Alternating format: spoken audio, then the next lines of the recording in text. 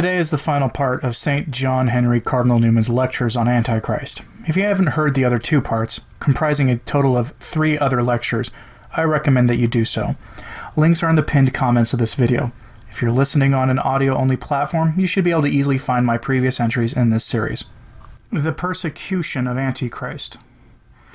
We have been so accustomed to hear of the persecutions of the Church, both from the New Testament and from the history of Christianity, that it is much if we have not at length come to regard the account of them as words of course, to speak of them without understanding what we say, and to receive no practical benefit from having been told of them. Much less are we likely to take them for what they really are, a characteristic mark of Christ's Church. They are not indeed the necessary lot of the Church, but at least one of her appropriate badges, so that on the whole, looking at the course of history, you might set down persecution as one of the peculiarities by which you recognize her. And our Lord seems to intimate how becoming, how natural persecution is to the Church, by placing it among his Beatitudes. Blessed are they who are persecuted for righteousness' sake, for theirs is the kingdom of heaven, giving it the same high and honorable mark in the assemblage of evangelical graces, which the Sabbath holds among the 10 Commandments. I mean as a sort of sign and token of his followers, and as such placed in the moral code, though in itself external to it. He seems to show us this in another way, vis-a-vis by intimating to us the fact that in persecuting the Church begins and in persecution she ends. He left her in persecution, and he will find her in persecution. He recognizes her as his own. He framed, and he will claim her, as a persecuted Church, bearing his cross, and that awful relic of him which he gave her, and which she is found possessed of at the end, she cannot have lost by the way. The prophet Daniel, who shadows out for us so many things about the last time, speaks of the great persecution yet to come. He says, "There shall be a time of trouble, such as never was, since there was a nation, even to that same time. And at that time thy people shall be delivered, every one that shall be found written in the book." To these words our Lord seems to refer in his solemn prophecy before his passion, in which he compromises both series of events, both those which attended his first, and those which will attend at his second coming, both persecutions of his Church, the early and the late. He speaks as follows, "Then shall be great tribulation, such as was not since the beginning of the world to this time. No, nor ever shall be. And except those days which should be shortened, there should be no flesh be saved, but for the elect's sake, those days shall be shortened." See Matthew chapter 24, verses 21 and 22. Now I shall conclude what I have to say about the coming of Antichrist by speaking of the persecution which will attend it. In saying that a persecution will attend it, I do but speak the opinion of the early Church, as I have tried to do all along, and as I shall do in what follows. First, I will cite some of the principal texts which seem to refer to this last persecution. "Another shall rise after them, and he shall speak great words against the Most High, and he shall wear out the saints of the Most High, and think to change times and laws, and they shall be given into his hand until a time, times, and the dividing of time." See Daniel chapter 7, verses 24 and 25. That is, 3 years and a half. "They shall pollute the sanctuary of strength, and shall take away the daily sacrifice. And they shall place the abomination that maketh desolate, and such as do wickedly against the covenant shall he corrupt by flatteries. But the people that do know their God shall be strong and do exploits. And they that understand among the people shall instruct many. Yet they shall fall by the sword, and by flame, by captivity, and by spoil many days." See Daniel chapter 9, verses 31 to 33. "Many shall be purified, made white, and tried, but the wicked shall do wickedly. And from the time that the daily sacrifice shall be taken away, and the abomination that maketh desolate set up, there shall be 1,290 days. See Daniel chapter 12, verses 10 and 11. "Then shall be great tribulation, such as was not since the beginning of the world." See Matthew chapter 24, verse 21, and so on, as I just now read it. "And there was given unto him a mouth speaking great things and blasphemies, and power was given unto him to continue 42 months. And he opened his mouth in blasphemy against God, to blaspheme his name, and his tabernacle, and them that dwell in heaven. And it was given unto him to make war with the saints, and to overcome them. And all that dwell upon the earth shall worship him, whose names are not written in the book of life of the Lamb slain from the foundation of the world." See Revelation chapter 13, verses 5 to 8. I saw an angel come down from heaven, having the key of the bottomless pit, and a great chain in his hand. And he laid hold on the dragon, that old serpent, which is the devil and Satan, and bound him 1,000 years. And after that he must be loosed a little season, and shall go out to deceive the nations which are in the four quarters of the earth, Gog and Magog, to gather them together to battle, the number of whom is as the sand of the sea. And they went up on the breadth of the earth, and encompassed the camp of the saints about and the beloved city. See Revelation chapter 20, verses 1 to 9. These passages were understood by the early Christians to relate to the persecution which was to come in the last times, and they seem evidently to bear upon them that meaning. Our Lord's words, indeed, about the fierce trial which was coming, might seem at first sight to refer to the early persecutions, those to which the first Christians were exposed. And doubtless so they do also. Yet violent as these persecutions were, they were not considered by those very men who underwent them to be the proper fulfillment of the prophecy, and this surely is itself a strong reason for thinking they were not so. And we are confirmed by parallel passages, such as the words of Daniel quoted just now, which certainly speak of a persecution still future. If then our Lord used those very words of Daniel, and was speaking of what Daniel spoke of, therefore, whatever partial accomplishment his prediction had in the history of the early church, he surely speaks of nothing short of the last persecution. When his words are viewed in their full scope, he says, "There shall be great tribulation, such as was not since the beginning of the world to this time, no, nor ever shall be. And except those days should be shortened, there shall no flesh be saved, but for the elect's sake those days shall be shortened. And immediately after, there shall arise false Christs and false prophets, and shall show great signs and wonders, insomuch that, if it were possible, they shall deceive the very elect."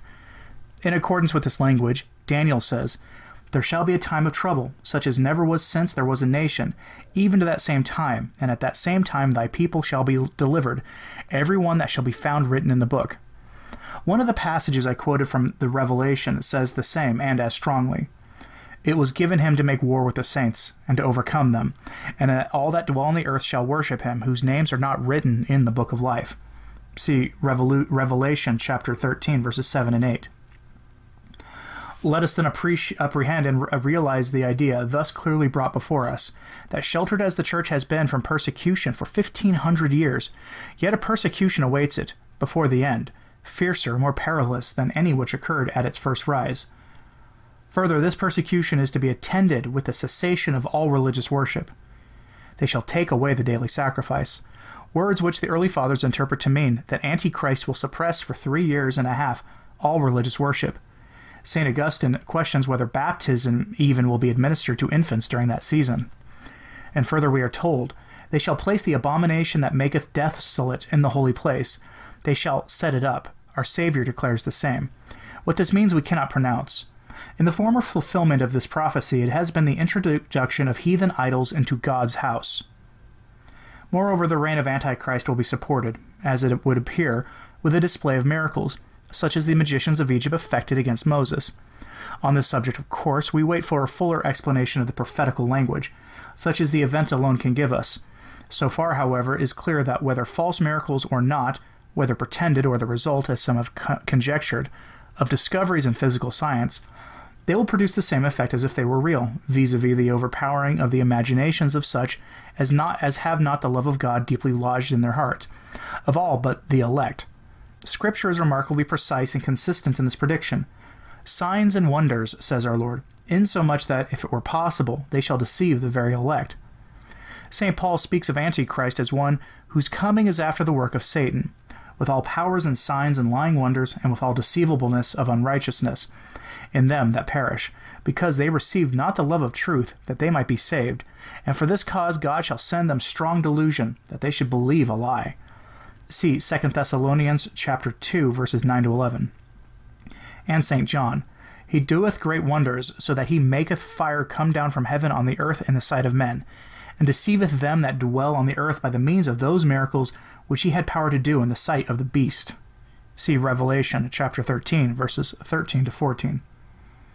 In these four respects, then, not to look for others, will the last persecution be more awful than any of the earlier ones, in its being in itself fiercer and more horrible, in its being attended by the cessation of ordinances of grace, the daily sacrifice, and by an open and blasphemous establishment of infidelity or some such enormity, in the holiest recesses of the church. Lastly, in being supported by a profession of working miracles. Well is it for Christians that the days are shortened for the elect's sake, lest they should be overwhelmed, shortened as it would seem to 3 years and a half. Much might be said, of course, on each of these 4 particulars, but I will confine myself to making one remark on the first of them, the sharpness of the persecution. It is to be worse than any persecution before it. Now, to understand the force of this announcement, we should understand, in some degree, what those former persecutions were. This it is very difficult to do in a few words, yet a very slight survey of the history of the Church would convince us that cruelties more shocking than those which the early Christians suffered from their persecutors, it is very difficult to conceive. St. Paul's words, speaking of the persecutions prior to his time, describes but faintly the trial which came upon the Church in his own day and afterwards. He says of the Jewish saints, "They were tortured, not accepting deliverance. They had trials of cruel mockings and scourgings, yea, moreover, of bonds and imprisonment. They were stoned. They were sawn asunder, were tempted, were slain with the sword. They wandered about in sheepskins and goatskins, being destitute, afflicted, tormented." Such were the trials of the prophets under the law, who in no measure anticipated the gospel, as in creed, so in suffering. Yet the gospel suffering was as much sharper as the gospel creed was fuller than their foretaste of either. Let me take as a single specimen a portion of a letter, giving an account of some details of one of the persecutions in the south of France. It is written by eyewitnesses. The rage of the populace, governor, and soldiers especially lighted on Sanctus, a deacon, on Marturus, a late convert, on Attalus, and on Blandina, a slave, through whom Christ showed that the things which are lowly esteemed among men have high account with God. For when we were all in fear, and her own mistress was in agony for her, lest she be unable to make even one bold confession, from the weakness of her body, Blandina was filled with such strength that even those who tortured her by turns, in every possible way, from morning till evening, were wearied and gave it up, confessing she had conquered them. And they wondered at her remaining still alive, her whole body being mangled and pierced in every part.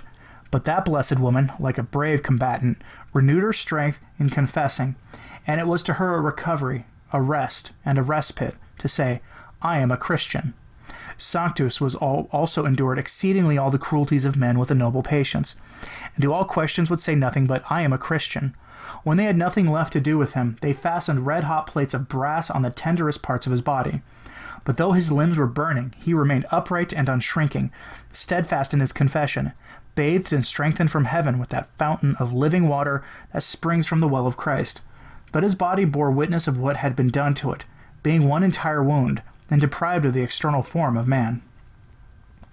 After some days they were taken to the shows where the wild beasts were, and went through every torture again, as though they had suffered nothing before. Again they were scourged, forced into the iron chair, which was red hot, dragged about by the beasts, and so came to their end. But Blandina was hung upon a cross, and placed to be devoured by the beasts that were turned in. Afterwards she was scourged, at last placed in a basket and thrown to a bull, and died under the tossings of the furious animal. But the account is far too long and minute, and too dreadful to allow of my going through it. I give this merely as a specimen of the sufferings of the early Christians from the malice of the devil. As another instance, take again the sufferings which the Arian Vandals inflicted at a later time. When of 460 bishops in Africa, they sent 46 out of the country to an unhealthy place, and confined them to hard labor, and 302 to different parts of Africa.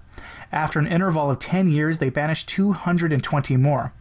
At another time, they tore above 4,000 Christians, clergy and laity, from their homes, and marched them across the sands till they died either of fatigue or ill usage.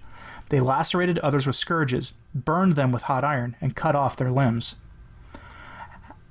Hear how one of the early fathers, just when the early persecutions were ceasing, meditates on the prospect lying before the Church, looking earnestly at the events of his own day, in order to discover from them, if he could, whether the predicted evil was coming. There will be a time of affliction, such as never happened since there was a nation upon the earth till that time, the fearful monster, the great serpent, the unconquerable enemy of mankind, ready to devour.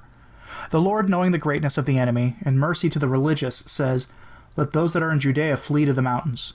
However, if any feel with him a strong heart to wrestle with Satan, let him remain. For I do not despair of the church's strength of nerve. Let him remain, and let him say, who shall separate us from the love of Christ? Thanks to God, who limits the greatness of the afflicted to a few days. For the elect's sake those days shall be cut short. Antichrist shall reign only 3 years and a half, a time, times, and the dividing of times. Blessed surely he who then he has a martyr for Christ. I consider that the martyrs of that season will be greater than all martyrs. For the former ones wrestled with man only, but these in the time of Christ will battle with Satan himself, personally. Persecuting emperors slaughtered the former, but they did not pretend to raise the dead, nor make shows of signs and wonders. But here there will be the persuasion of both force and of fraud, so as to deceive, if possible, even the elect. Let no one at that day say in his heart, what could Christ do more than this or that? By what virtue worketh these things? Unless God willed it, he would not have permitted it. No, the apostle forewarns you, saying beforehand, God shall send them a strong delusion, not that they may be excused, but condemned, vis-a-vis those who believe not in the truth, that is, the true Christ, but take pleasure in unrighteousness, that is, in Antichrist. Prepare thyself therefore, O man, thou hearest the signs of Antichrist, nor remain only thyself of them, but communicate them liberally to all around thee. If thou hast a child according to the flesh, delay not to instruct him. If thou art a teacher, prepare also thy spiritual children, lest they take the false for the true. For the mystery of iniquity doth already work. I fear the wars of the nations. I fear the divisions among Christians. I fear the hatred among brethren. Enough. But God forbid that it should be fulfilled in our day. However, let us be prepared. I have 2 remarks to add. First, that it is quite certain that if such persecution has been foretold, it has not yet come, and therefore is to come. We may be wrong in thinking that Scripture foretells it, though it has been the common belief, I may say, of all ages. But if there be a persecution, it is still future, so that every generation of Christians should be on the watchtower, looking out, nay, more and more as time goes on. Next, I observe that signs do occur from time to time, not to enable us to fix the day, for that is hidden, but to show us it is coming. The world grows old. The earth is crumbling away. The night is far spent. The day is at hand. The shadows begin to move. The old forms of empire, which have lasted ever since our Lord was with us, heave and tremble before our eyes, and nod to their fall. These it is that keep him from us. He is behind them. When they go, Antichrist will be released from that which withholdeth, and after his short but fearful season, Christ will come. For instance, one sign is the present state of the Roman Empire, if it may be said to exist, though it does exist, but it is like a man on his deathbed, who after many throes and pangs at last goes off when you least expect, or perhaps you know not when. You watch the sick man, and you say every day it will be the last, yet day after day he goes on. You know not when the end will come. He lingers on, gets better, relapses, yet you are sure after all he must die. It is a mere matter of time. You call it a matter of time, so it is with the old Roman Empire, which now lies so still and helpless. It is not dead, but it is on its deathbed. We suppose indeed that it will not die without some violence even yet, without convulsions. Antichrist is to head it, yet in another sense it dies to make the way for Antichrist.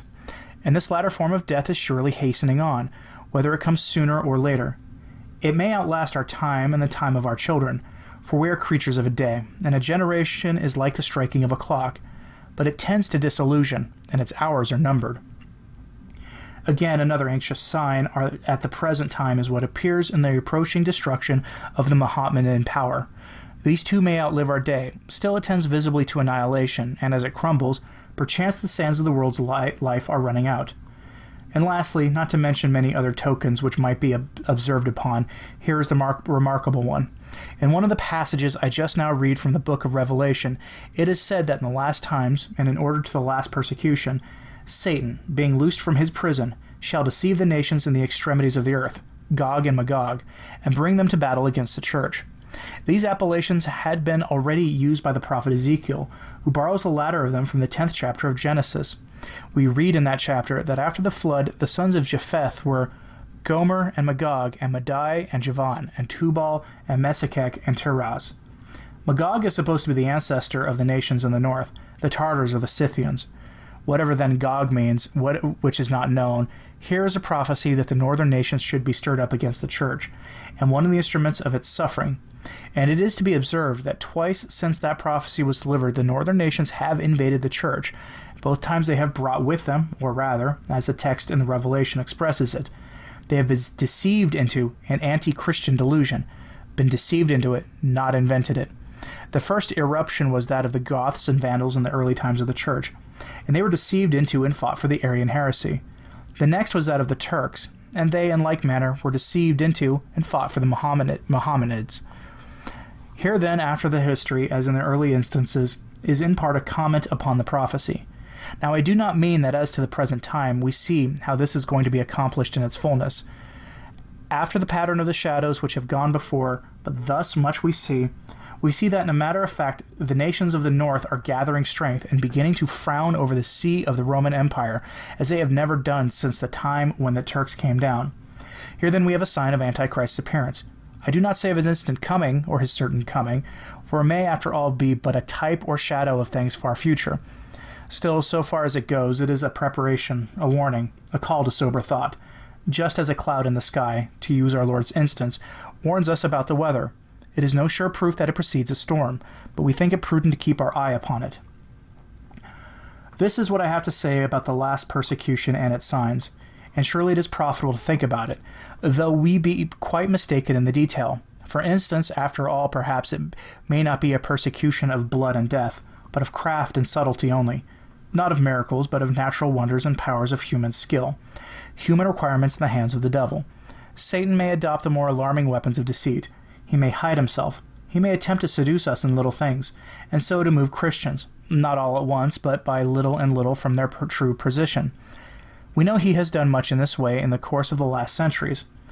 It is his policy to split us up and divide us, to dislodge us gradually from off our rock of strength. And if there is to be a persecution, perhaps it will be then. Perhaps when we are all of us in all parts of Christendom so divided and so reduced, so full of schism, so close upon heresy. When we have cast ourselves upon the world and depend for protection upon it, and have given up our independence and our strength, then he may burst upon us in fury, as far as God allows him.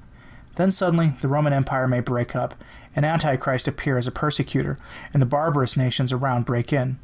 But all these things are in God's hands and God's knowledge, and there let us leave them. This alone I will say in conclusion, as I have already said several times, that such meditations as these may be turned to good account.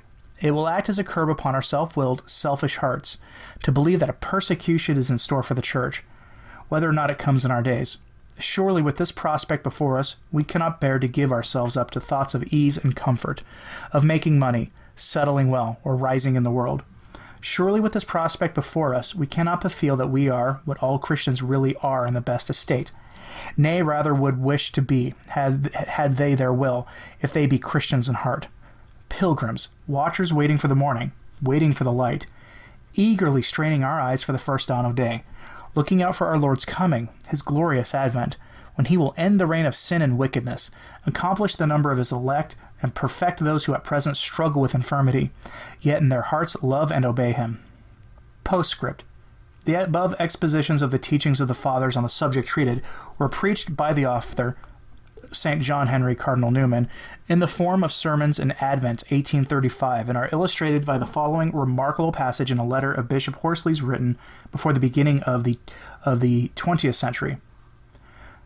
The Church of God on earth will be greatly reduced, as we may well imagine, in its apparent numbers, in the times of Antichrist, by the open desertion of the powers of the world.